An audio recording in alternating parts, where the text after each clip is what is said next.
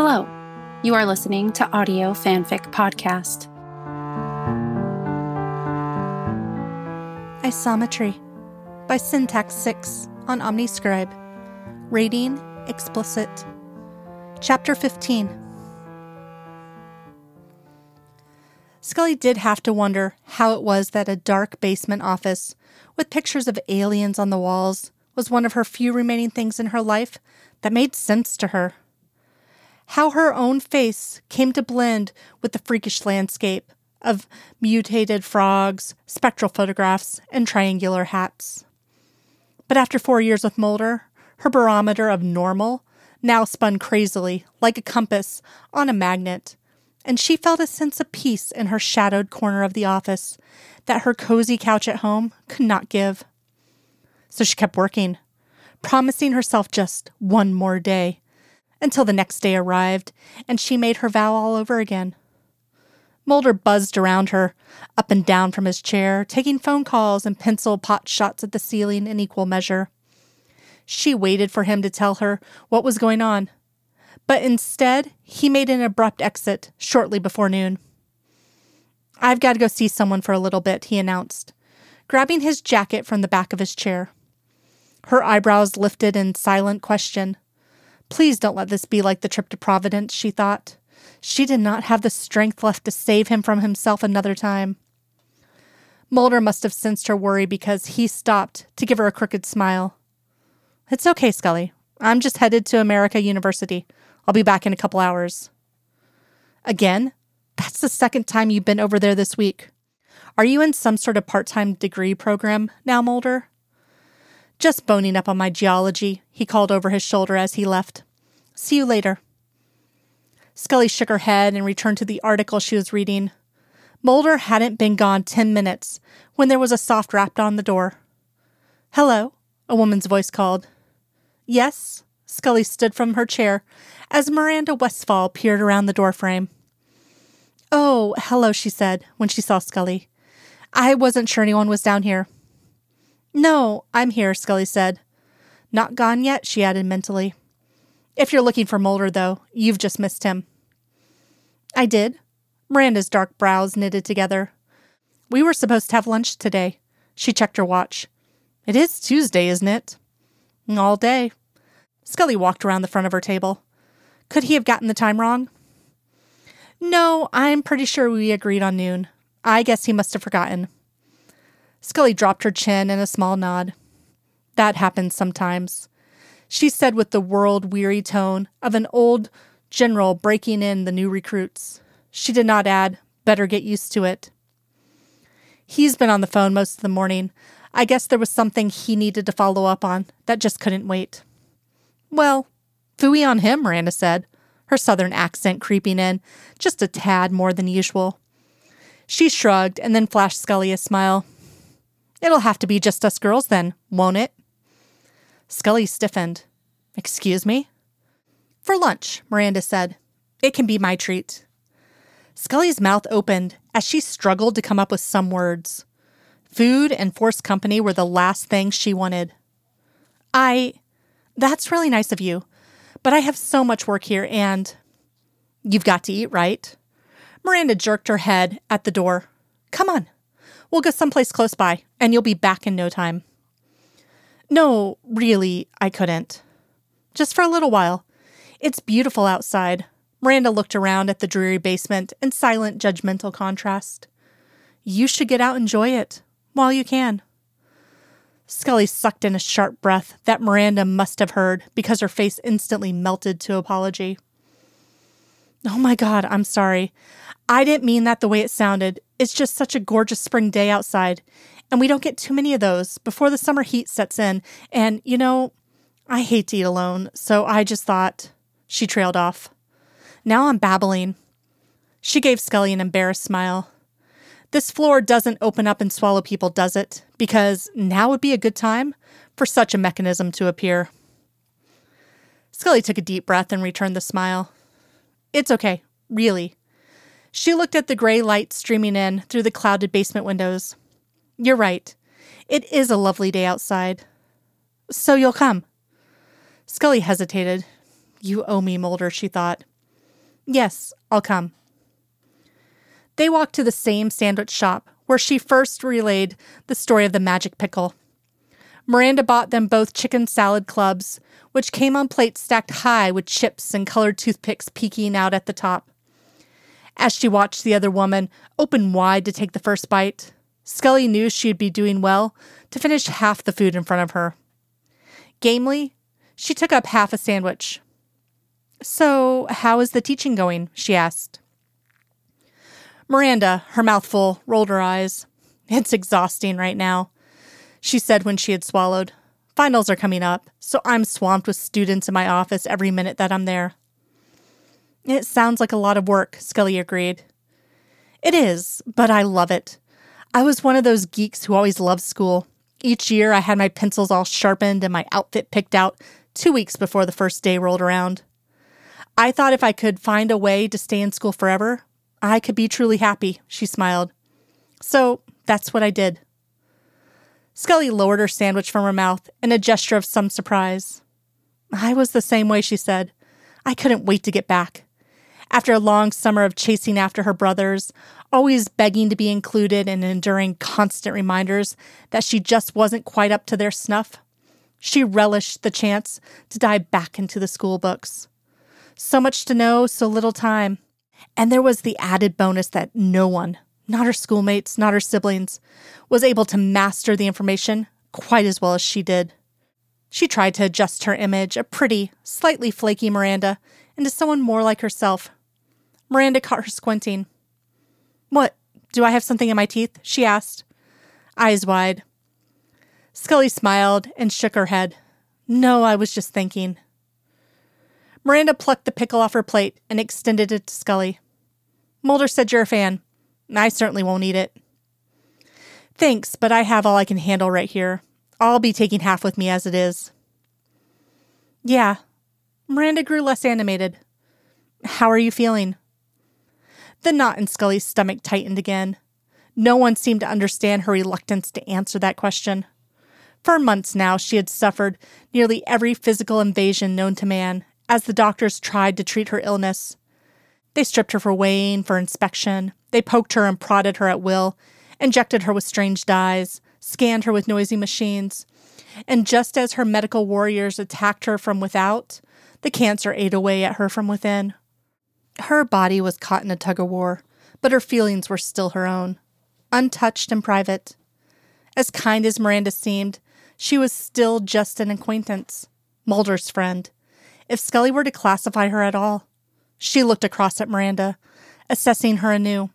Being Mulder's friend over the long haul would take some work, but she wasn't sure what to think of this new, untested prototype. Scully cleared her throat and took a sip of water. "I'm managing all right. Thanks." Her biggest worry these days was Mulder, for he was an independent variable, and she couldn't cram into the equation. Sometimes she thought it was silly to be so concerned. The man had managed 30 years on his own without her help. Surely he would carry on just as well if she were not around. But then, he would do something astonishingly foolish, like drilling holes in his head, and she would have nightmares of Mulder self-destructing at her grave. Or perhaps he would just disappear into the haze like a balloon that lost its tether. A colorful little dot that became smaller and smaller until no one saw it or remembered it anymore. She wasn't going to round up reserves and make them swear to take care of him. Selfishly, perhaps even foolishly. She hoarded that job for herself. No one nearby seemed able to do it half as well. Miranda lacked depth. Skinner had too many pots to stir already. Would he really be able to jump in every time Mulder's fervor threatened to boil? And deep down, she had to think, as long as she was necessary, she had to remain here to follow through. "I hope you don't think I'm overstepping," Miranda began, and Scully froze. Just those few words already crossed her comfort line. "Fox mentioned you were still looking at treatment options." Looking for treatment options was more like it. Dr. Alton's resources seemed pretty much exhausted. Scully said nothing. "Anyway, I have a name for you if you're interested. Ron Zuckerman. He works over at Trinity Hospital. My mom talked to him a couple of years ago, and he had some useful things to say." Scully tried to recall if Miranda had said whether her mother had survived or not. What kind of treatment does he offer? He does clinical trials with new cancer drugs, so there's no kind of guarantee. I'm not sure if he specializes in just breast cancer or not, but I'm sure he could put you in contact with someone else over there if need be. You say his name is Zuckerman? Miranda nodded, and Scully sighed. Okay, thanks. I'll ask my doctors about it. One more box to check off, she thought. One more door to close. Her lights were on, so Mulder let himself inside her apartment. Some classical piece was playing on the stereo in the living room, but there was no sign of Scully. Scully, he called as he stripped off his suit coat and tossed it on her couch. You here? No answer. Mulder tugged at his tie and walked towards the kitchen. A pink mug set by the sink, along with a small plate bearing toast crumbs. Mulder rinsed them both and put them in the dishwasher, and then opened the refrigerator door. He selected the nearest juice container and drained it straight from the waxy cardboard lips. Tossing the empty box in the garbage, he wandered back towards the bedroom. Scully. The covers were pulled down and rumpled, but Scully wasn't in the room. He checked and found the bathroom door closed. No noise came from within. Knocking gently, he called her name a third time. Scully, it's me. When again he received no reply, he frowned and rapped on the door a bit louder. Scully, are you all right? Answer me. He tried the handle and it turned, so he pushed into the room. Scully? She lay naked and still in the tub, unmoving. Her lips were blue. Jesus, he muttered, crossing to her. Scully. He plunged his hands into the tepid water and grabbed her skinny arms. Scully. Her eyes opened at his touch, her lips parting on a gasp as she blinked at him with confusion. Mulder. His heart sank to his shoes and his arms went weak with relief. You're okay, he told her happily, rubbing his hands from her shoulders to her elbows. I must have fallen asleep. As if for emphasis, she yawned. Her teeth chattered as her jaws came back together. What are you doing here? Getting you out, he said, helping her to sit up. This water is freezing. She stood, still in the tub, and allowed him to wrap her in an enormous blue towel. He seemed large and clumsy as he dried her small form, but Scully didn't mind. She stood still as he patted and rubbed, then tucked the ends of the towel around her. He kissed her forehead as she leaned into him. You're all right, he asked, sweeping his hands down her back. She nodded. Just really tired. Then let's find the bed. He lifted her free and clear of the tub, but did not set her down on the cold tile floor. She wiggled as he marched towards the bedroom. Mulder, I can walk. Yeah, but see, we're here already. Argument avoided. He lowered her carefully down onto the bed, and she turned to burrow into the covers. Pajamas, he asked, looking around the room for them. She shook her head against the pillow. Not tonight. She looked up at him with sleepy eyes. You ditched me again today. He felt a twinge of guilt at leaving her out of the loop, but he didn't want to say anything out loud until he was sure. Yeah, I'll explain about that soon. It's kind of complicated to get into right now. Scully's eyes drifted shut, and she made a small humming noise as she curled deeper under the covers. A jolt of affection gripped him so strongly, he felt his heart squeeze. He tucked the comforter up around her shoulders, and then reached to turn off the light. Stripping down to his boxers and t-shirt, he climbed in next to her. She inched closer to him, and he turned on his side, so they faced one another in the cave of covers. His hand grazed her bare knee, where it stuck out from the hem of the towel. Are you warm enough? He whispered. Lying like this, with so little between them, it was hard to deny how thin she'd become. He stroked her soft, damp skin. Her eyes opened again. You stood up Miranda today, too. He winced. Shit. Totally slipped my mind. So I gathered. I had lunch with her instead. You did? He squeezed her knee. Thanks, Scully. You saved my ass. Again, she nodded sleepily. Again, he agreed, his voice still tender. Actually, it turned out to be a useful meal, she said. She gave me the name of a doctor doing some clinical trials at Trinity Hospital, and I made some calls this afternoon. He might be able to work me into a study he's doing now. Scully, that's great. He reached up and stroked her cheek with his thumb. Really great. It's a long shot, she murmured, her eyes sliding closed again. But it's a shot. It sure is. Such a thin thread of hope she was offering, almost invisible. But he had always been good at seeing things that weren't there. He grabbed the golden line with both hands and reeled her in, tucking her into his arms and holding her close. She nuzzled his breastbone and slipped an arm around his ribs. In answer, he rested his chin atop her curling hair, which was scented and still wet from her bath. Her breathing evened into a deep sleep, but Mulder remained awake for a long time, wired and reeling.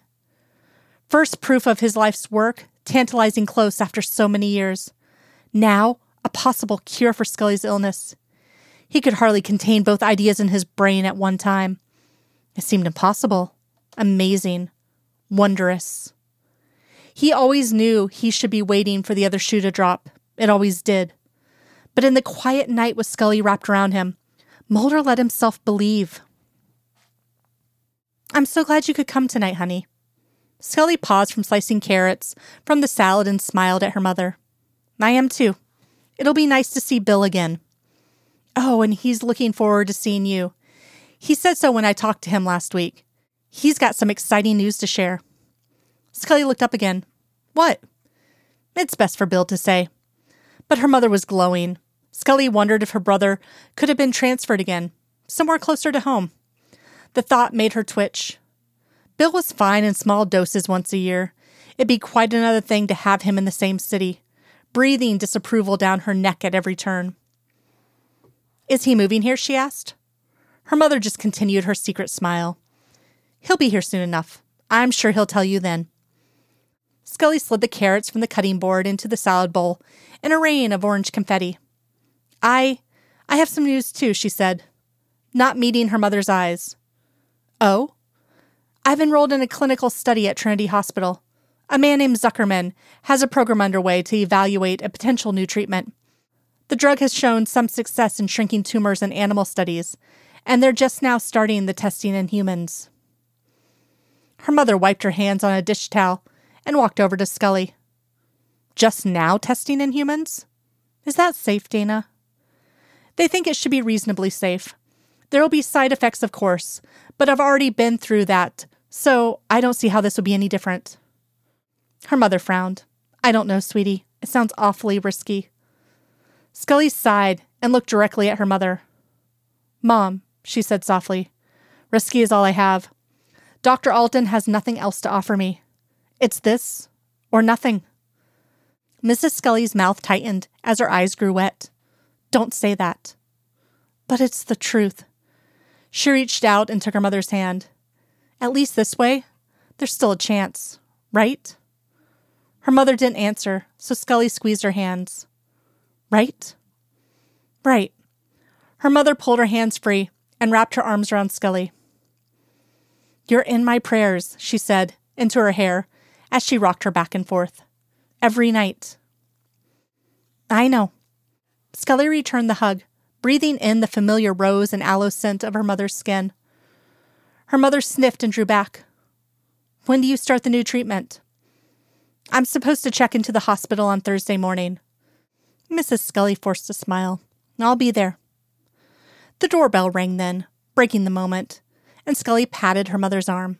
I'll get it. 6 doorbells, and half an hour later, Bill arrived in full dress uniform. He grinned at her, and Scully was surprised to feel her heart swell at the sight of him. It really had been a long time. Look at you, my big brother, she said as they hugged. He nearly lifted her off her feet. Did you get my birthday card? He asked. She smacked him playfully on the chest. I did. Thanks for remembering this year. Once a decade, he teased.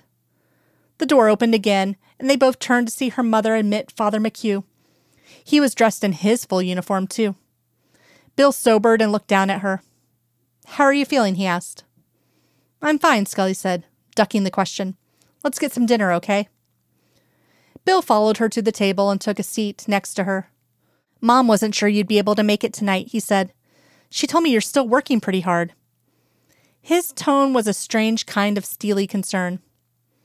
I'm working the same as usual, Scully answered. Dana, I really think... Bill didn't get to finish his thought, though, because Father McHugh took a seat on the other side of Scully.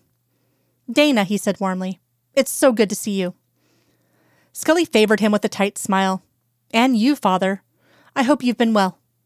I have, thank you. Her mother reappeared then with the roast in hand. Everyone at the table praised its look and savory smell.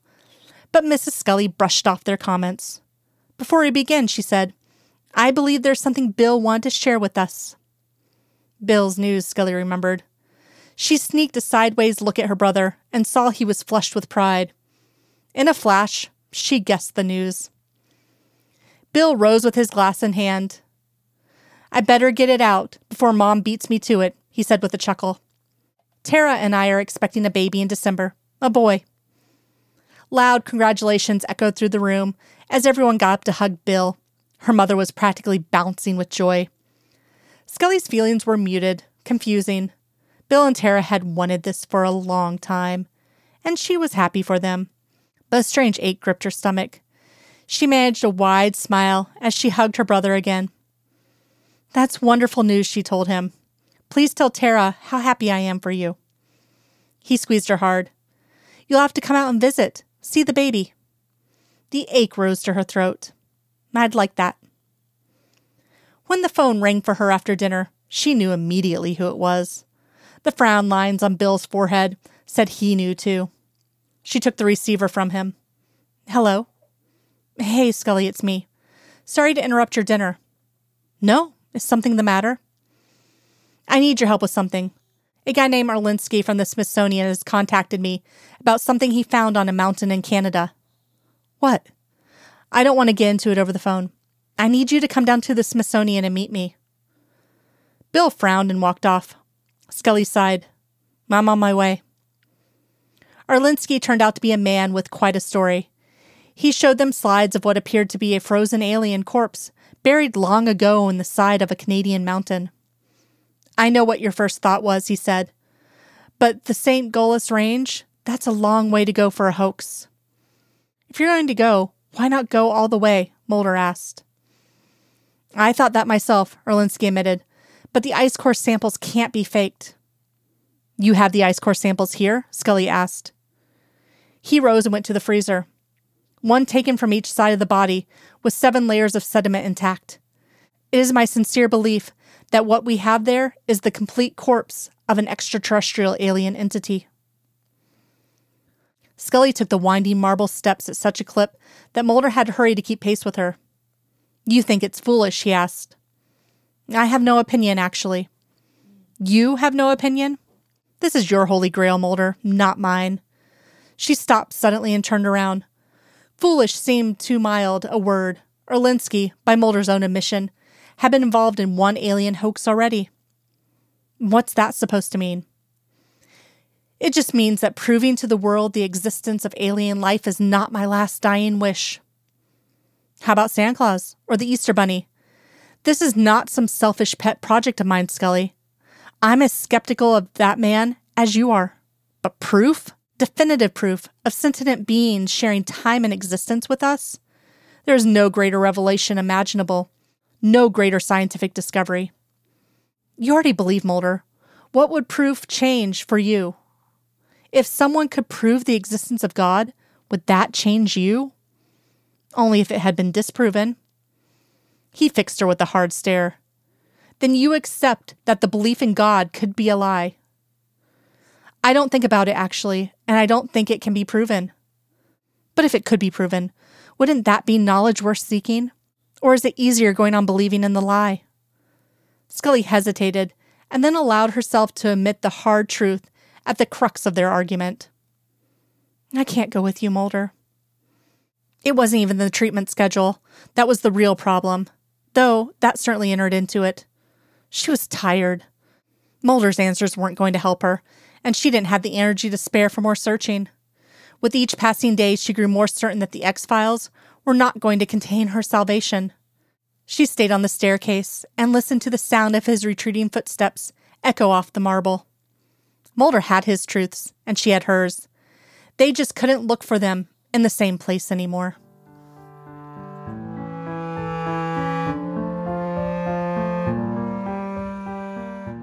If you like this story and would like to contribute, you can do so by going to our Patreon page at www.patreon.com/audiofanficpod.